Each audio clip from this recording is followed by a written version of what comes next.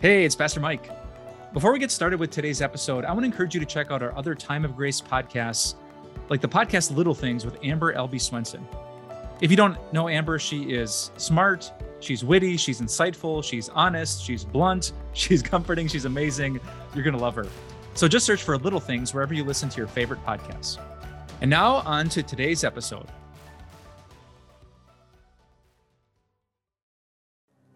As a culture, we are completely burned out. This has obviously been happening more and more over the last few years, but we are seeing it. We're seeing medical workers burned out. We're seeing women who are trying to be perfect and calm and pretty and get everything right and exhaust all their resources on people.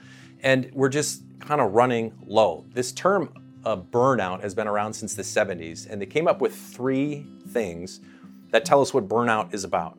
Number one is emotional exhaustion.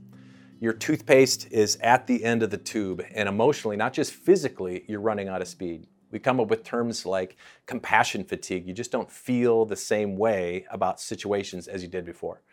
The second is depersonalization. This is kind of a technical term, but it means you kind of see yourself outside of where you're at, and this affects your relationships. You're not as invested in the relationships you have. And the third thing is like this overwhelming feeling that the things that you are doing have no point. I don't think you have to know technical terms to know that we are feeling burnout. 3 out of 4 workers in the United States are experiencing symptoms of burnout. And this is accumulated stress over time that just leads us till we're kind of empty. So what's the usual cure to handle these things? People might say, hey, you should have green smoothies, or you should have some me time, or you should have an attitude of gratitude and come up with 3 things that you're thankful for, and then you're going to get through it. But what happens if you're really, really empty? Well, we look in the Bible, and there is a perfect example of that. His name is Elijah. You've heard of Elijah. In 1 Kings chapter 18, he had just had the greatest day of his entire life. He defeated the prophets on Mount Carmel, but then he got scared. And he's scared of the queen. He runs away from his problems, and he goes into the middle of the desert. He starts making poor decisions, and he leaves his companion behind, and all by himself with no food or water. He just collapses, and he says, God, I've kind of had enough. He had this dream that the hearts of the people would change, but it wasn't happening. His work was pointless.